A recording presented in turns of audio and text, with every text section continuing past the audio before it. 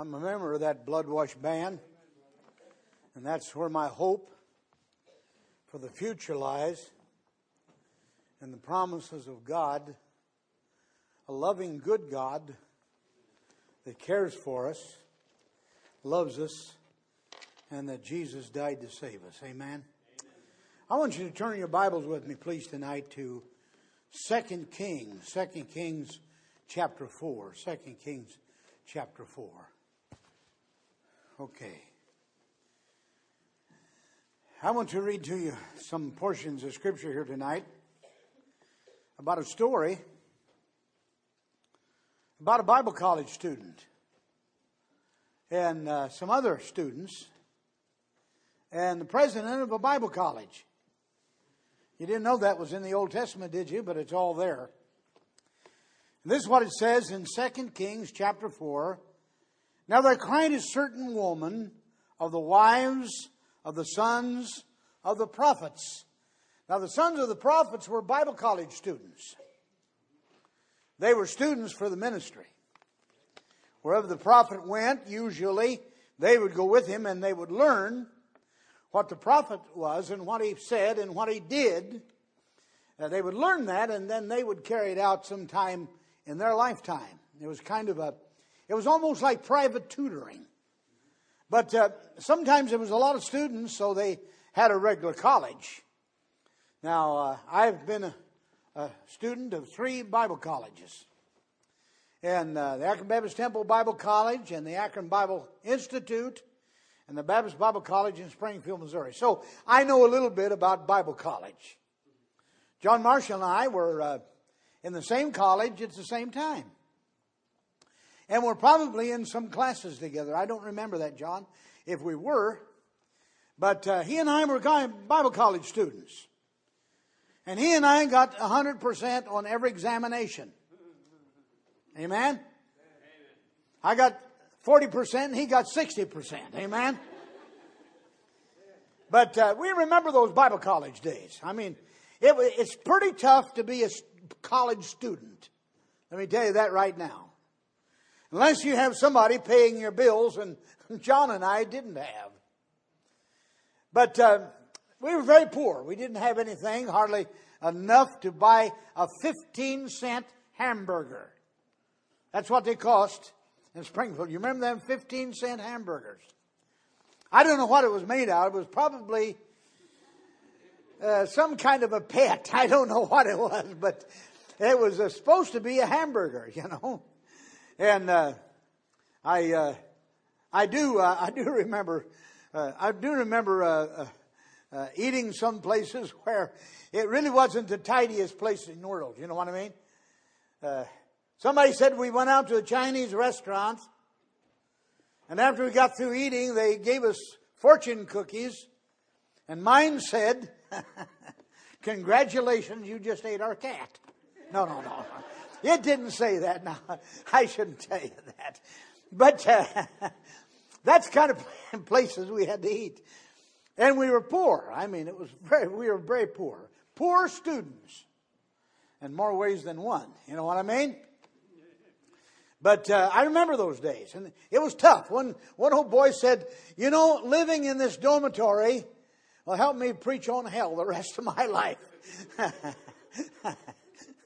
But living in the dorm was tough. I mean, it was rough, tough stuff.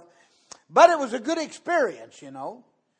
You get to know human nature by going to Bible college. And here is a wife of one of the Bible college students. And she comes to the prophet, and his name is Elisha. And that's what it says here. And one of the sons of the prophets unto Elisha, saying. Now, she went to the leader of the Bible college, Elisha. Now, Elisha is not to be confused with Elijah. Their names are a whole lot alike, but their personalities were entirely different. Elijah was that big barrel-chested, two-fisted guy that was saying, lob their heads off, you know. But not Elisha. Elisha actually did more miracles than Elijah. But it seemed to be that everything that Elisha did was kind of on the upward swing toward helping people and solving problems. I like that, don't you? I like this guy Elisha. If you want to make a good study in the Bible about a character, study the life of Elisha. And she came to Elisha and she said to him in verse number 1, "Thy servant, my husband, is dead." Now, she was married to a Bible college student, one of the sons of the prophets, and she comes to Elisha and she says, "My husband's dead." Well, that would be a terrible pronunciation, would it not, for her to have to make. "And thou knowest that thy servant," that's her husband, "did fear the Lord, and the creditor is come to take unto him my sons to be bondmen." Now this Bible college student was poor like all the rest of us, and he really didn't have enough money to pay his bills. So he borrowed some money. You know, I tell you, it's almost a mistake to get into this business of borrowing money. I mean, you can overborrow, right? I would rather loan people money as I would to borrow money. And he was a borrower because he was trying to get through this college education, trying to get his so-called diploma. And he borrowed some money, and then in the process of going to college, something happened to him and he died. I don't know what happened. The Bible doesn't say what happened. Maybe it was the Bible college food in the cafeteria that killed him. I don't know. Sometimes we go down to the cafeteria and eat that food, and it wasn't the best food in the world. And I can tell you some horror stories about that because I worked in the cafeteria. And I remember the behind the scenes stuff, getting that food ready for the students. But something killed him and he died. And she says, now, we owed some money, and the people we owed money to is coming to take my sons as slaves, as bondmen, to pay this debt. It was something that they were in habit of doing those days. And usually the children had to have some part in paying their parents' debts. And the only way that they could possibly pay was for them to become actually bondmen or slaves to the man they owed money to pay the debt. Well, she didn't want that, of course. And it would have been a terrible thing for the mother to see her boys carted off as bondmen or kind of like slaves to work, probably overly worked in somebody else's field or somebody else's business. And Elisha said unto her, "What shall I do for thee?" This president of the Bible college said, "Well, what can I do about it?" Right? That would sound like one of our Bible college presidents. What in the world can I do about your debts? You know, I didn't make them. What can I do about it? Tell me, what hast thou in thy house? And she said, "Thine handmaid hath not anything in the house save a pot of oil." And he said, "Go, borrow thee vessels abroad of all thy neighbors, every empty vessel, borrow not a few. And when thou hast come in, thou shalt shut the door upon thee and upon thy sons, and shalt pour out unto all these vessels, that thou shalt set aside that which is full." And she went from him, and shut the door upon her and upon her sons, who brought the vessels to her, and she poured out. And it came to pass, when the vessels were full, that she said unto her sons, "Bring me yet a vessel." And he said unto her, "There is not a vessel more." And the oil stayed. The oil never stopped supplying, repeatedly supplying itself. Then she came and told the man of God, that's that Elisha. And he said, go sell the oil and pay thy debt, and live thou and thy children on the rest. This is a beautiful story, I think. And there's just so many real good lessons here in this whole portion of Scripture. As I said, it's a Bible college student. And his wife, his widow, and their children involved in this whole story. Well, now, I want to say that at the beginning of this, that the lessons that are taught here can actually be applied to all of us here tonight. Not just to the students in that seminary that where they were studying in the Old Testament here, but our lives as well. And one of the lessons we should learn tonight is this. Though it doesn't seem like it sometimes, God is in control of everything. Though it doesn't seem like it's possible sometimes in this fix that we're in or the situation that we're in, God in heaven is in control of everything. I mean, who is He? Well, He's God. And God can do anything. God is everything He wants to be. And everything beyond our fondest dream or imagination is our great and eternal God.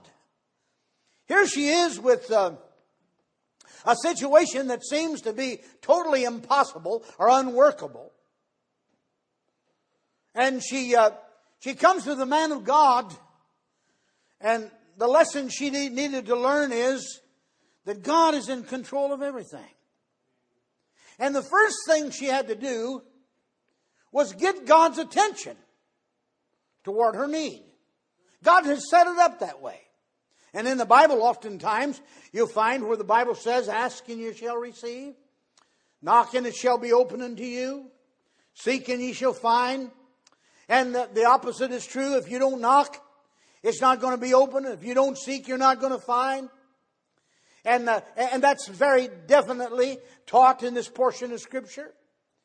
She went to the man of God. She went to the right place. She went to the right source. She went to God through the man of God. And God is able. In fact, the Bible says this in Psalms 34 verse 15. The eyes of the Lord are upon the righteous, and His ears are open to their cry. God promises that. Exodus chapter 3 verse 7 and 8. I have surely seen the affliction of my people, and have heard their cry, and am come down to deliver them. God says that to Moses. You know, God is interested in us. God has a special interest in us. You know, if you don't remember anything about my sermon here tonight, I want you to remember that God is love. God loves us. God cares for us. God is not an unkind, vicious, vengeance-seeking God. He's a good God. He's good all the time. Amen? And she needed to learn that. And we need to learn that. We need to learn that if we'll call upon the name of the Lord, the Bible says, for whosoever shall call upon the name of the Lord shall be saved. God is a wonderful, good God. And it's a marvelous thing what God will do to those that by faith seek Him and love Him and call upon Him. God is a good God of love. And we're thankful indeed for all of that. God answers prayer. And if you call upon Him, He said, I will hear, I will answer thee. I remember one time down in Florida when the Marshalls and the Claytons were together in a meeting in Bradenton. And John and I and the pastor of the church were talking about our needs. There was a church in some land up here on Long Island that I was praying for, that we could get into the right hands. And it was very important, I thought. In fact, the matter is, every one of the buildings around that we could possibly get as a church and turn it into a gospel preaching church, I think it's of utmost importance. Amen, brother. And that building and all that property was paid for, and I thought it was really important to us. John needed a new bus. And the church there in Bradenton needed to start building a new building. So I said to him one day, and I think I can tell the story right. If I don't, maybe John can tell it right. But I think I said one day, let's get together. Us three get together and pray. Amen, brother. And so we got together and we prayed. And we sought the Lord, called upon the Lord to give us our needs. And sure enough, God did some wonderful things. John was able to get his bus because of a lot of people that were interested in the Marshall family and helping them. And it was a miracle that he got the bus. I was able to go out and preach and direct the church in a different way. And that preacher went out and said, on the basis of this prayer and my needs, I'm going to start digging. And he started digging out there. And a man came up and said, "What are you doing, Pastor?" I said, "Well, I'm trying to dig some around here, and we're going to try to build a new building." And he said, "Well, I haven't given very much money to the church, so here's a check for $100,000. And I think he ended up giving another check for $100,000. We've seen this in the history of this church, where God laid it upon people's hearts to give in a miraculous way so that this building could be here. And God is able to do that. And we mustn't ever forget, never ever forget, that God is in control of everything. He manages everything. Sometimes it looks like that things are going awry, and sometimes we say, well, why is this happening here and why is it happening there? But God's in control. And God's going to end up getting His will out of all the mess the world is in. And if you don't believe it, you then read the last chapter of the book of Revelation. Ultimately, the Bible says, He said, "I will make all things new." That's the kind of good God that we have tonight. Thank God for that. Amen? God is in control of everything. He operates, He controls it all. And I'm thankful for that. And she needed to learn that. And we need to learn that God is all powerful.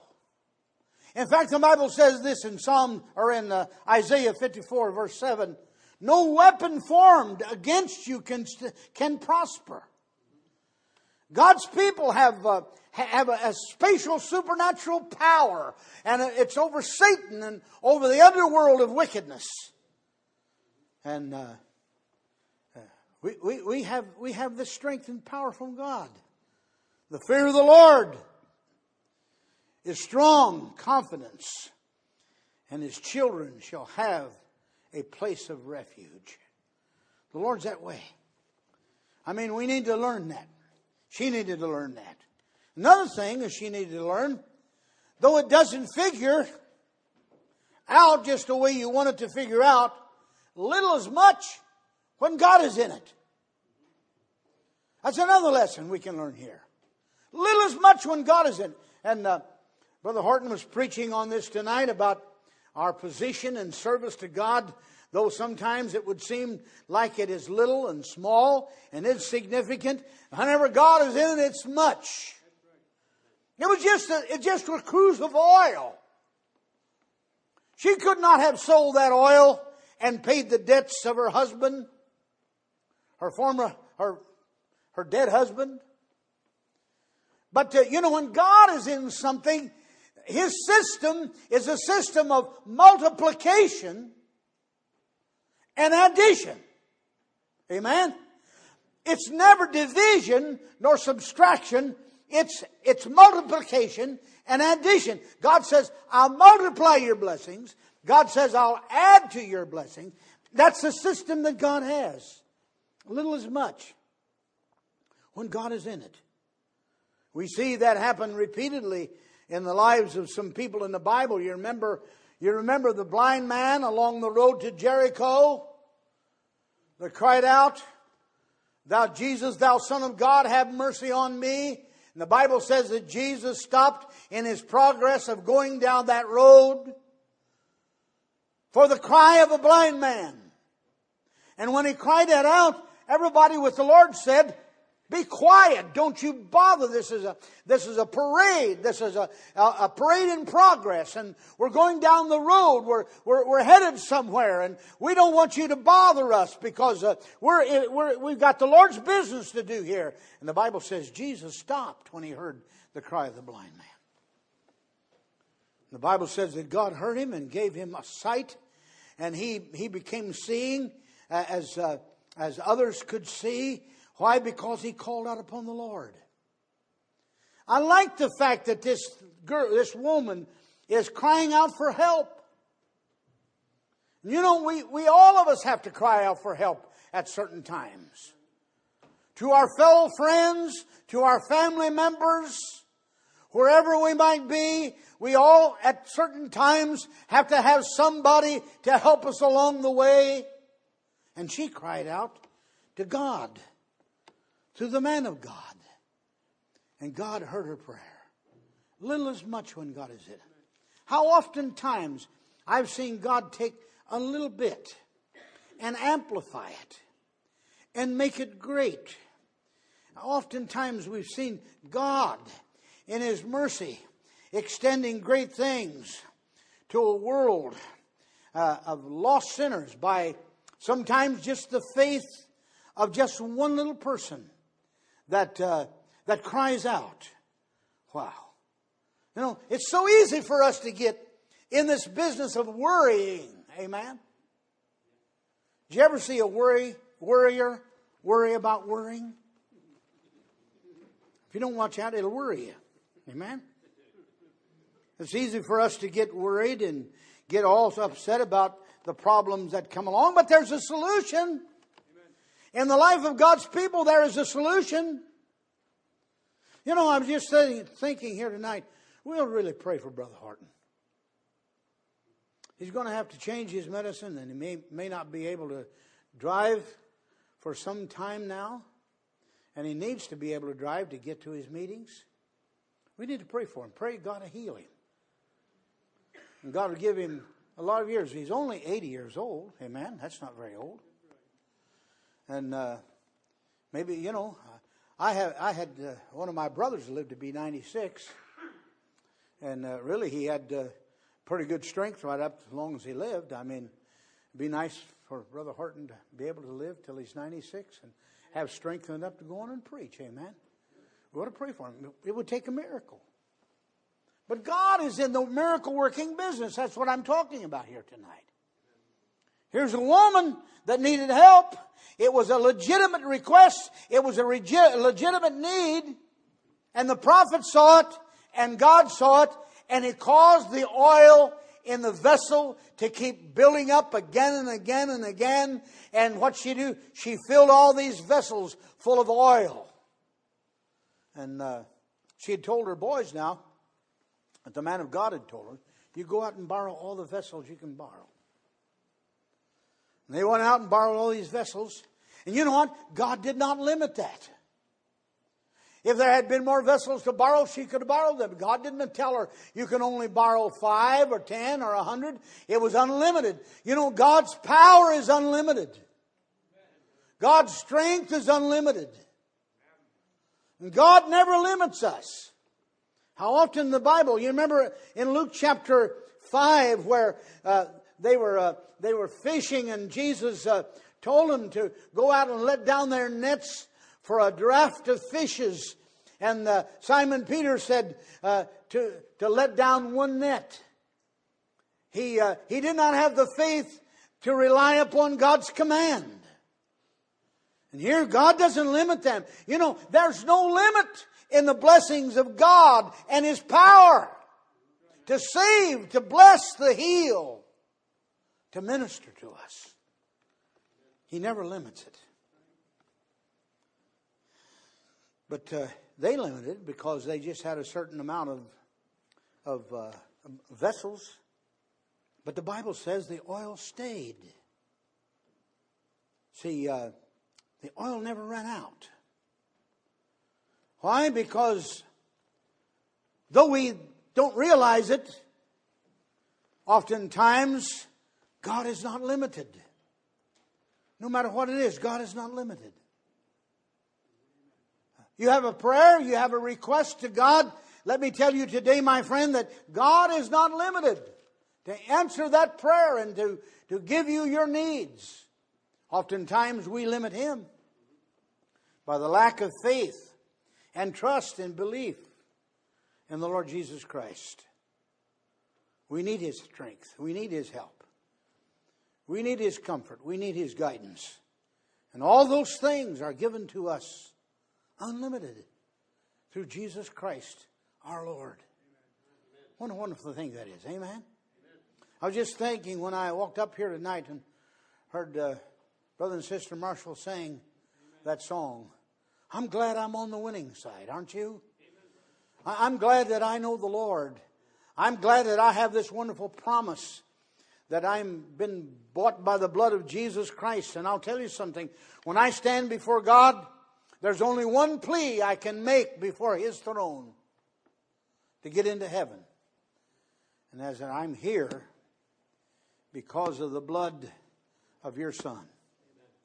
I heard a story one time about this hillbilly boy that had graduated from high school, and he was kind of on his own, and he wanted to get in some kind of orneriness and meanness. So he said he had a 38 Ford Coupe. Now that's a special little car, for a 38 Ford Coupe. And he said it was painted red. And he said he drove it to the next town, and he said the next town where near his town was they were in competition on all the sports, and they neither town liked one another. And he said I wanted to get into some meanness and some trouble, so he said I didn't want to do it in my hometown where everybody knows me. So he said I went to the neighboring town. And he said I went up there, and he said I went to a bar, and he said we got in a big fight, and he said we tore that bar up. Said I picked up a chair and threw it right through the mirror behind the bar, kabash. And he said the glass flew everywhere, you can imagine. And he said they called the police. The police came in and got the parties in fight separated and hauled him off to jail. He said there I was in jail in a town that didn't like anybody from my town. And he said I knew I was in trouble. So he said I kept studying and watching and the newspaper and everything. And he said, I found out the name of the judge that was going to try me in the trial. And he said, I got the telephone book.